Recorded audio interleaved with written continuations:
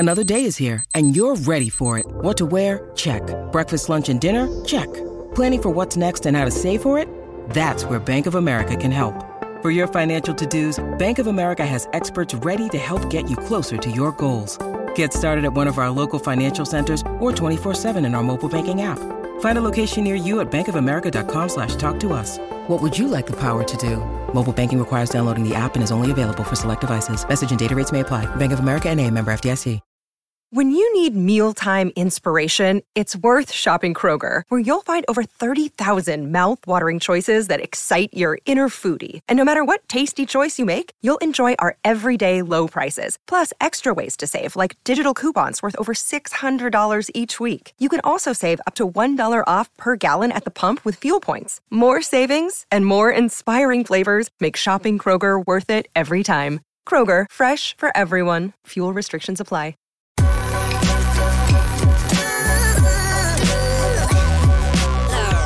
The following is a presentation of the Belly Up Sports Media Network. Thank you for listening to this Belly Up Sports Podcast Network product. Some said we'd go belly up, so we made it our name, and we're still here. Coming up on the Behind the Mic podcast, injuries are a part of sports, especially professionally. But there is a point in an athlete's professional life that they have to ask themselves, how bad do I want it? Here are some of the greatest performances with injuries in NFL history. You're Behind the Mic with Michael Neal Jr.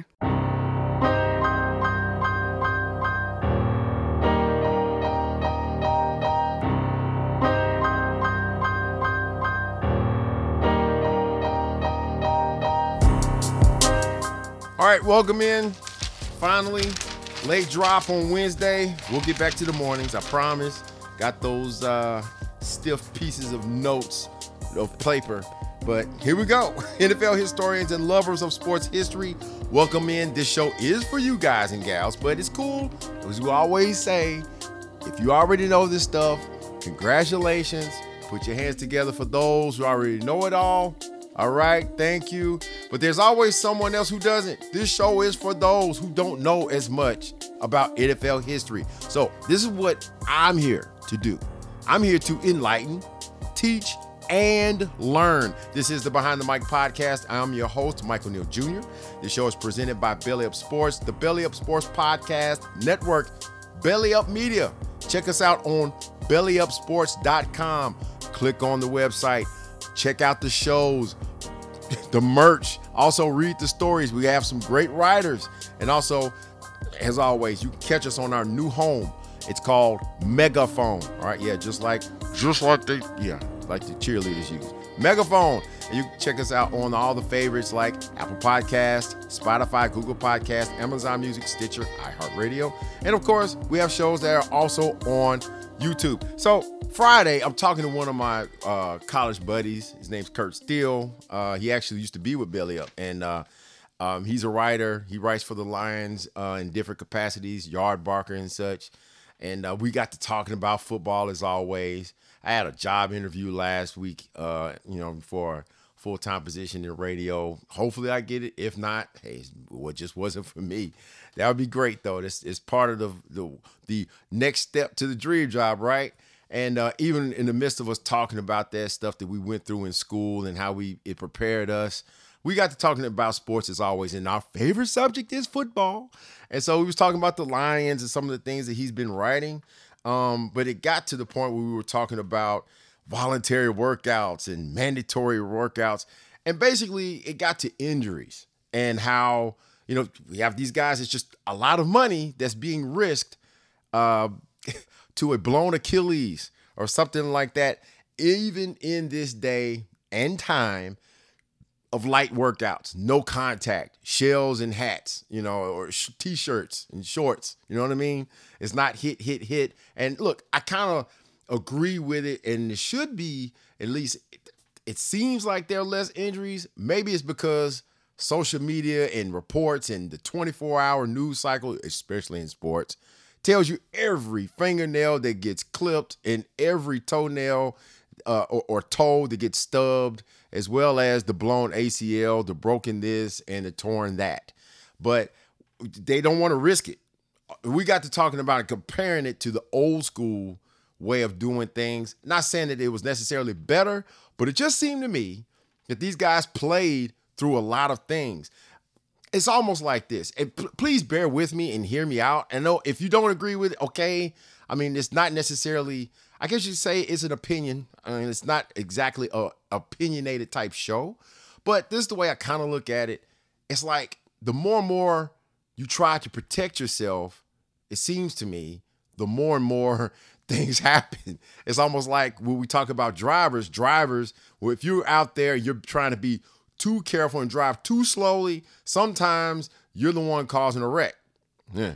But it seems to me, also, and this kind of came out in our conversation, it's like the body is overworked, it's year-round and everything. The body gets overly prepared, and it means you're tightening up muscles. Yeah, you're getting stronger, but you're tightening up muscles, also leaving room for the things to snap and things to break and the things to be injured, if not more frequently, probably a little more easily. Does that make sense? And you think about some of the things that, and I think in talking about Jim Brown, we brought up Jim Brown. I did my last show on Jim Brown. The guy played all 9 years, never missed a game. And he's playing, late 50s and going through to the mid 60s, right? And I mean, there were people getting hurt. There's always been injuries in sports. That's never changed, never going to change.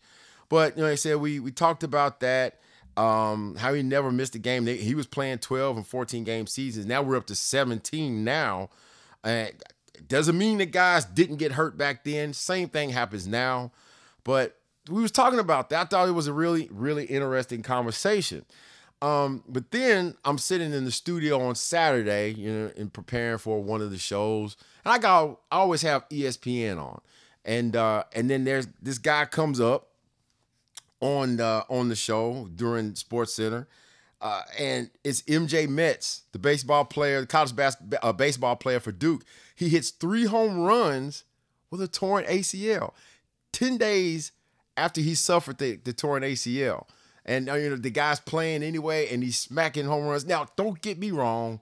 Medicine is a lot farther along than it used to be. But sometimes, pushing through and doing some of these things, despite your injuries, it still is amazing. People don't know what that's like. A lot of people don't know what it's like to have an ACL injury. And I understand that even athletes, whether it's college or professional, they have a lot better care than some of us regular people that, may tear an ACL, and it's going to take us longer to heal up, as opposed to, someone who's going to have, the doctor that's the top one in the country, or one of them, that's going to fix me. But then I love the way that SportsCenter, they kind of gave me the idea for today's show, and they did a rundown of about 4 athletes. I think it was. They talked about Kirk Gibson, with the walk-off home run in the 88 World Series, the 2-run homer in Game 1, and he never played anymore after that, but he came in and hit the dinger that, pushed the Dodgers toward a step towards a title, and despite 2 very bad knees. And speaking of which, you have, not knees, but legs. Byron Leftwich in 2002, when he was playing for Marshall at quarterback, yes, the current offensive coordinator for the Buccaneers, he had a broken leg against Akron, refused to come out of the game, was trying to bring them back. Yes, they lost the game, but you have to drive when they're carrying him. His offensive linemen are literally carrying him after every completion. Then there's also Tiger Woods. In 2008, he won the U.S. Open at Torrey Pines. I remember going home from work, watching him playing the playoff against Rocco Mediate. He had stress fractures in his leg and a torn ACL.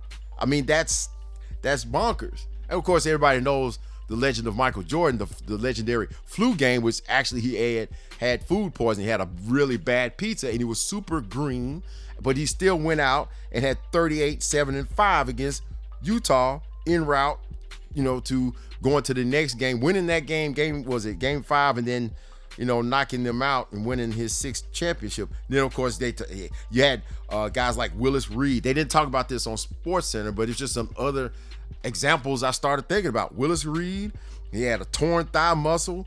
Game 6, he sat out. Game 7 of the semifinals, he comes back. Yeah, he scores the first 2 buckets, but he harassed Wilt Chamberlain, and they ended up winning. That's the last time the Knicks won a championship. Who remembers Carrie Strug, the Olympian, the gymnast? She is in the 96 Olympics and has to nail a perfect dismount after messing up the first time. This is after breaking an ankle, okay? And then she goes and she still sticks the landing for the U.S. to win gold in order to beat Russia. Who remembers the bloody sock game? Curt Schilling, 2004 ALCS. Torn tendons in his right ankle, and they kind of stitched them together, and it was coming loose, and he's still pitching en route for them to come back. I can't believe I'm saying this, to beat the Yankees. I hate that. I like the Yankees. But, I mean, you have all of these examples in sports as to how these players have, or these athletes, they push through in order to win, in order to really become legendary. It's the reason why we're talking about them even today, right? And so I just said, you know what? These are the guys that just said, let me just rub some dirt on it and let's go get it. So kick the music. All right, so the first one that I found, and I went from old to more recent. And look, there's a lot of them out there. I just picked some of the best ones that I liked, okay? Larry Wilson in 1965. If you don't know, he's a Hall of Fame safety that played for the St. Louis Cardinals. Now, they played a game in 65 against the New York Giants, and he makes a tackle and ends up landing on his right finger. He said all his weight came down on his right finger. Okay, shake it off, and let's keep playing. And then I think either the next play or a couple plays later, he ends up getting his left hand caught between two helmets, smashed between two helmets. Turns out he had a fracture in the back of his left hand after that, and then fractured his right middle finger. This dude, well, how many players now would stop playing?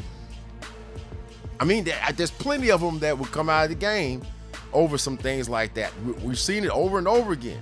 But there are that faithful few that will say, you know what, tape it up or let's just keep going. Well, not only did he practice the next week, he had casts on both of his hands. Then the next week, game day, week 8 against Pittsburgh, he's got these rubber foam pads that they put over the cast so he could play, because you couldn't play with hard cast, right?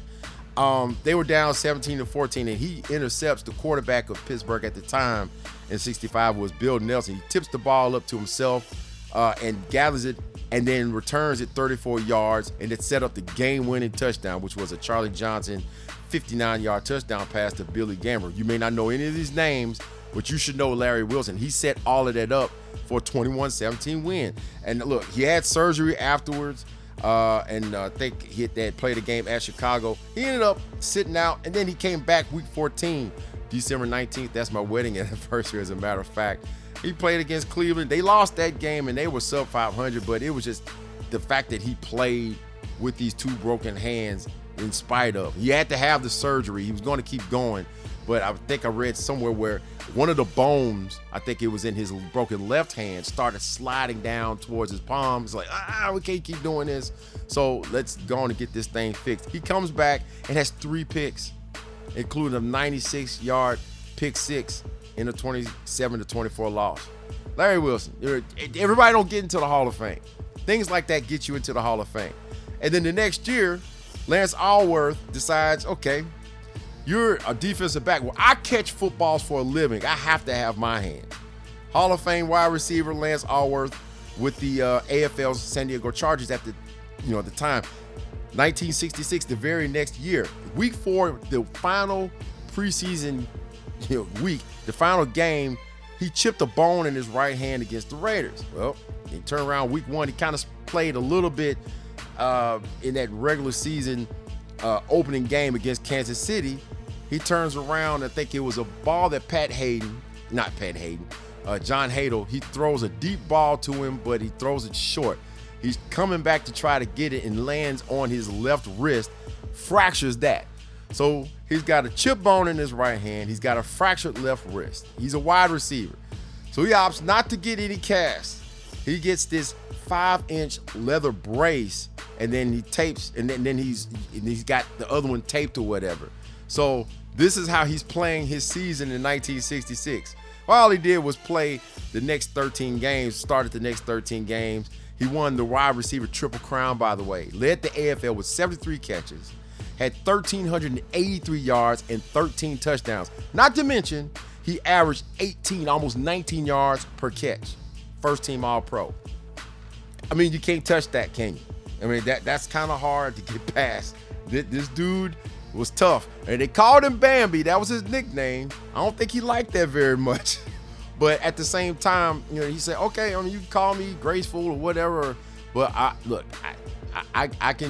tough too. I play football. That's what I do for a living. Well, fast forward a couple years, a 14-year veteran in the NFL. 201 consecutive games he played. 5-time first-team All-Pro, 3-time second-team All-Pro, 2-time Defensive Player of the Year. Led the NFL with 18 sacks in 1979, Jack Youngblood.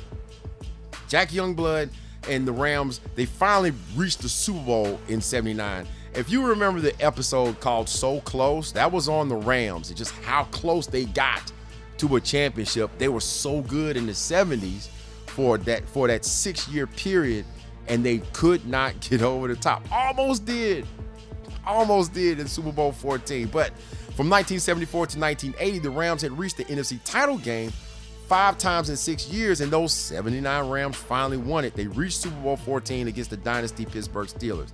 He ended up breaking his tibia against the Dallas Cowboys in the first half of the 1979, the divisional round. And he told the team doctor, who, by the way, didn't know how to tape, he asked him to tape his leg up because he thought he could still run. And he went out there and continued to play. And Youngblood even sealed the game. The Rams won the game against the Cowboys after losing, I think, 28-0 the year before. 21-19, preserved the victory over Dallas with a sack on Roger Staubach, who would retire after the game was over. That was his last game. And this dude played in the Super Bowl and the Pro Bowl with a broken leg. I mean, they played the Super Bowl one week, the next week they go to Hawaii, they're playing, and I don't know if it was in Hawaii, don't get me wrong, but the next week he's playing in the Pro Bowl. That's all you need to know. And people thought that he was crazy. His teammates thought he was crazy, other players, but he did it. And the crazy thing is that no one really knew at the time that he broke, except for a couple of defensive teammates. You had Fred Dryer and company. You know, he only had a couple guys that knew it. They kept everything under wraps until after the Super Bowl was over. They had to keep that under wraps because, you know, you have players and coaches that will say, see that guy right there? He's not right. He has a broken leg and he's out there. I couldn't believe they didn't really figure it out, but at the same time, this guy's, you know, going around with a broken leg trying to play defense. I mean, he was effective as he could be. And you got to tip your hat to this guy for playing. And look, he wanted to play in the Super Bowl. It was the Super Bowl. He had been with the Rams all that time. And they got so close. You think he was going to miss it? Nah. They beat the Cowboys. They go to the NFC Championship game. They beat Doug Williams and the Tampa Bay Bucks, 9-0, and they go to the Super Bowl. And Slick kind of had the game won, but that's the sacrifice you make to try to win a ring. Yeah. Well, let's get a little more modern, okay? New York Giants fans, again, I mean, they're not going to like this one. January 2nd, 1994, Emmitt Smith in that game. This was I think the season finale. This was for the NFC East crown. They needed to win this game. And here's the thing: if Emmitt Smith played this game and they win, they got a bye. But if they lost, they was going to have to travel, and then that wasn't going to happen. So he played this entire game with a separated shoulder. Those who are old enough, they know what I'm talking about. And Emmitt finished with 32 carries, 168 yards. And he also caught 10 passes for 61 more and scored a touchdown. And they won the game 16-13 in overtime in the Meadowlands. Aikman only threw for 180 yards. So that the offense in that cold weather that they had to play in that day, it wasn't great. And Emmitt accounted for he led them in yards from scrimmage, period, obviously, but in rushing and receiving. And he only missed 2 plays. So he separated. He suffered let's speak it right, he suffered a first-degree shoulder separation, which that's pretty severe. And then this was in the first half. Safety Greg Jackson almost took him out. He goes to the locker room, and he only misses 2 plays, and he comes right back out. So, here's the thing, and I'm going to quote from one of the articles that I got from the Dallas Morning News. And I quote, "The crew took a thigh pad made out of foam, cut the middle of it out to form a donut, and taped it directly onto Smith's injured shoulder. The shoulder pads were placed on top of the pad." Now, they had to do this in about 7 to 8 minutes from what I read, and that pad helped hold Emmitt's shoulder in place and also lessen the pressure when Smith was hit head on. But it did not help when he was hit from the side, or if he was on the ground after being tackled and rolled over. It wasn't going to help with that. Anybody that watched that game, and I remember it, this guy was in serious pain. This is after even taking a pill as well as taking a shot, in order to kind of lessen the pain. And, after he ended up winning his 3rd straight rushing championship. The Dallas Cowboys won the NFC East title en route to their, going to back-to-back Super Bowl champs again, right? In which, even in that Super Bowl, he was the MVP, carrying them all the way. In that game, they was going to suggest that he be a decoy. He didn't want to be a decoy. Even Jason Garrett, who was the backup quarterback at the time, he knew that Emmitt had to be in there for the Giants to believe anything. Okay, did you see the score? It was 16-13. So it wasn't exactly a scoring fest, okay? He also, Emmitt did, asked the lineman to pick him up after every play. He was hurt just that bad. Now, the team doctor, Robert Vandiver,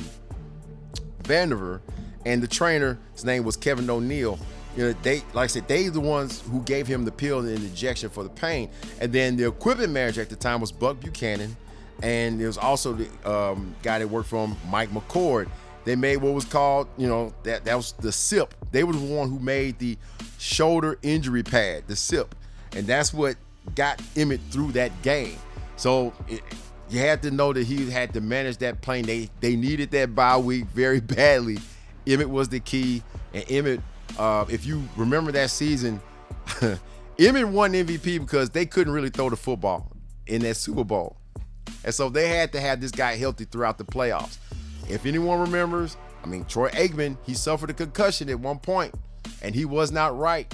And they did bring in Bernie Kosar, and he was serviceable or whatever, but Troy still wasn't right, suffered one of his many concussions.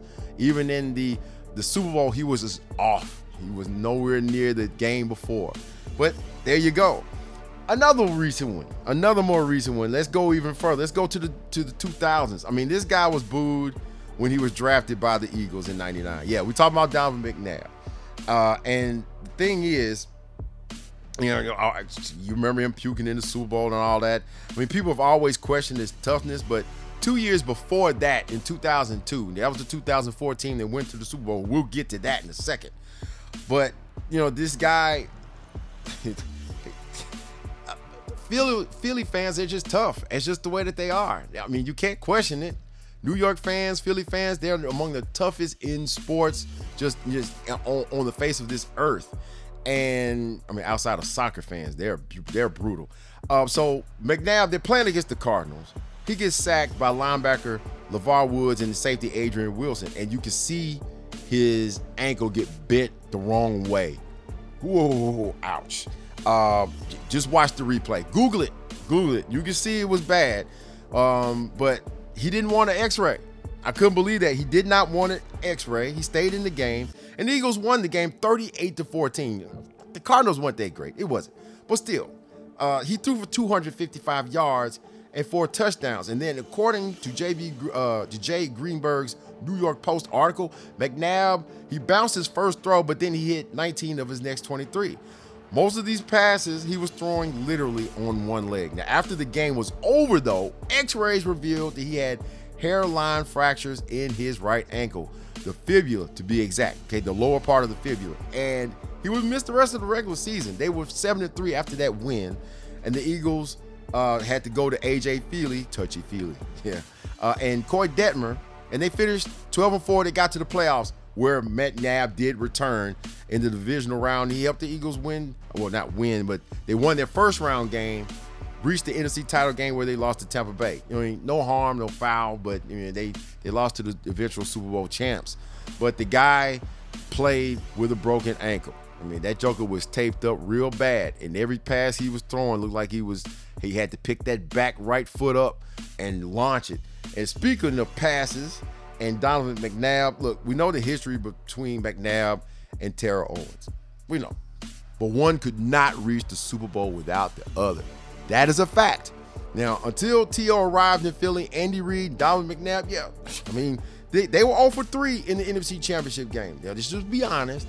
This was the downside of the NFC, or as far as the dynasties are concerned, where New England was beginning to cook. The Cowboys were done by then. And then the Eagles really was kind of the team to beat in the NFC for a while. And they were the ones who were reaching at least they were one of the better teams, but they were reaching the NFC title game consecutive years. They were 0 for 3. They lost in 2001, 2002, and 2003. Then they signed an all-pro receiver that helped the offense, put him over the top, at least through the air.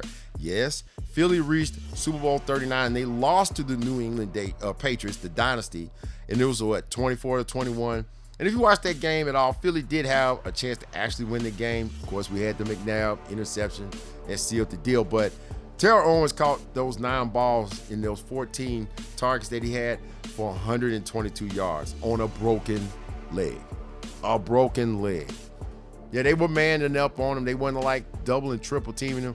And Asante Samuel, who was young at the time, he said to reporters afterwards, it looked like that dude hadn't lost a step. He was pushing through some serious pain, you come to find out. Look, again, if there's a slight chance to be able to play in the Super Bowl, I'm sure anybody would do anything to play. See Jack Youngblood. 7 weeks earlier, T.O., he broke his leg and tore a ligament in his right ankle against the Dallas Cowboys. It's always the Cowboys. In Week 15. And that was a year he was an All-Pro. He had 77 catches, 1,120 yards, and a team record for Philadelphia, 14 touchdowns. Of course, he was hurt by that age-old dangerous tackle from behind. They pulled him down from behind, and his leg rolled up under him, and it was real ugly to watch. I even seen a still photo of it, and it still makes me jumpy from this, to this day. Now, Dr. Mark Meyerson performed surgery on Owens' ankle, and he placed a 1-inch plate on it, on the ankle joint to be exact, with 2 screws. Now, the fracture, I believe, was slightly below the knee, the kneecap or whatnot, but he had to heal on his own. He missed the previous 2 playoff games, missed the rest of the regular season, but he was back for the Super Bowl, and nobody knew that he was going to play except T.O. He forced his way onto the field. Doctors would not clear him to play. And somehow, some way, he started the game, and of the 72 offensive snaps that the Eagles had, he played 62 of them. These guys, they want to play, especially when it gets to winning a championship, because you don't know when you're going to come back. An example of that is Phillip Rivers. The 2008 playoffs, Phillip Rivers, man, that dude, that's one guy that I wish had won a Super Bowl. I really do. He tears his ACL the previous game against the Indianapolis Colts, and his doctor, the team physician for the Chargers at the time, David Chow, he was basically trying to talk Phillip Rivers into not playing the following week in the AFC Championship game in New England. And Chow told him that, look, let's talk to your wife, let's talk to your dad, your agent, the coach. And Rivers simply said, I don't know when I'll have another chance to play for the Super Bowl. And I'm going to play. And he was not trying to hear anything anybody was trying to say. He's like, look, let's do some surgery, and then let's see what I can do this thing. I can do it. And the crazy thing is, Chow had the trainer, get down and play center for him so he could try to take snaps from under center. He couldn't bend down to do it. Rivers couldn't do it. But he's like, still, bump that. I'm playing. Let's do the surgery. And Monday, he had arthroscopic surgery for the meniscus that he injured as well. And not to mention, he had 2 bad knees. Anyway, going into the AFC Championship game, he played. He played. 6 days later, he played. And that was an operation that required 4 to 8 weeks in order for him to heal. Now, he wasn't great. He was 19 of 37, threw 2 picks, but he kept the Chargers in the game as best as he could. Now, how different would it have been? Titans fans, y'all remember this name. If his backup, Billy Volek, had played, I don't know. And I'm going to stop right here in order to end the show, but there are so many more. And there was more I had on paper, but I'm stopping right here. And I'll probably come back to it, but just keep this in mind. All of these serious injuries, for the most part, every single last one of these players, save one, is in the Hall of Fame, the Pro Football Hall of Fame. And that one, Donovan McNabb, kind of considered borderline. But most of these guys, you know, he wasn't dog food. He was a good quarterback. But most of these performances had championship implications. You probably don't see that as much today, I guess, is my point. But the crazy thing is, with social media, the round-the-clock sports news cycle, it's hard to hide anything. And if anything, you find out what these players won't do just as much as what they will do when it comes to them being hurt. Maybe it's the money. In my opinion, it should be the love of the game. But, I mean, I respect both sides. That's it. References, thanks to ProFootballReference.com. Also, an article written in ProFootballHallOfFame.com by John Kendall, April 2nd, 2017. Gotta hand it to him. I like the name of that article. That was a pretty good article. Bleacher Report, the 10 gutsiest performances in NFL history by Brian Shannon. Also, June 15th. This was written June 15th, 2022. I had some from CBS News. This one's CBS News Boston, the 10 gutsiest in-game performances, by injured athletes, written January 11th, 2016. Two of these next two were written by Brian Diardo. The first one, January 30th, 2023, CBSSports.com. And then the other one was Rams Hall of Famer Jack Youngblood shares remarkable story of playing in Super Bowl, Pro Bowl with broken leg. That one was written June 28th, 2022. Dallas Morning News, the Dallas Morning News, correct myself. This one by David Moore, August 6, 2010. In most courageous game, Emmitt Smith overcame injury to carry Cowboys. Also, New York Post, written by Jay Greenberg, November 18, 2002. McNabb, a hurt hero, tosses 4 touchdowns on broken ankle. ESPN.com, playing injured, Owens still a handful. This one written by ESPN senior writer John Clayton, February 6, 2005. Also, this one, The Morning Call, Owens surgeon. Super Bowl's a stretch with screws stabilizing. Eagles receiver lower leg. Healing is likely to take longer. This was written by their staff, December 23rd, 2004. That's it. That is it. This has been the Behind the Mic podcast. That was a mouthful of references. Mouthful. I am your host, Michael Neal Jr. This show presented by Belly Up Sports, also Belly Up Media, the Belly Up Sports Podcast Network. Again, go to our website, bellyupsports.com. Check out the stories, check out the merch, check out the shows. You can catch them on Megaphone. Also the favorites, Apple Podcasts, Spotify, Google Podcasts, Amazon Music, Stitcher, iHeartRadio, and YouTube. Tell your mothers, fathers, cousins, sisters, uncles, nephews, former roommate about this show, or I will find your house. I'm out.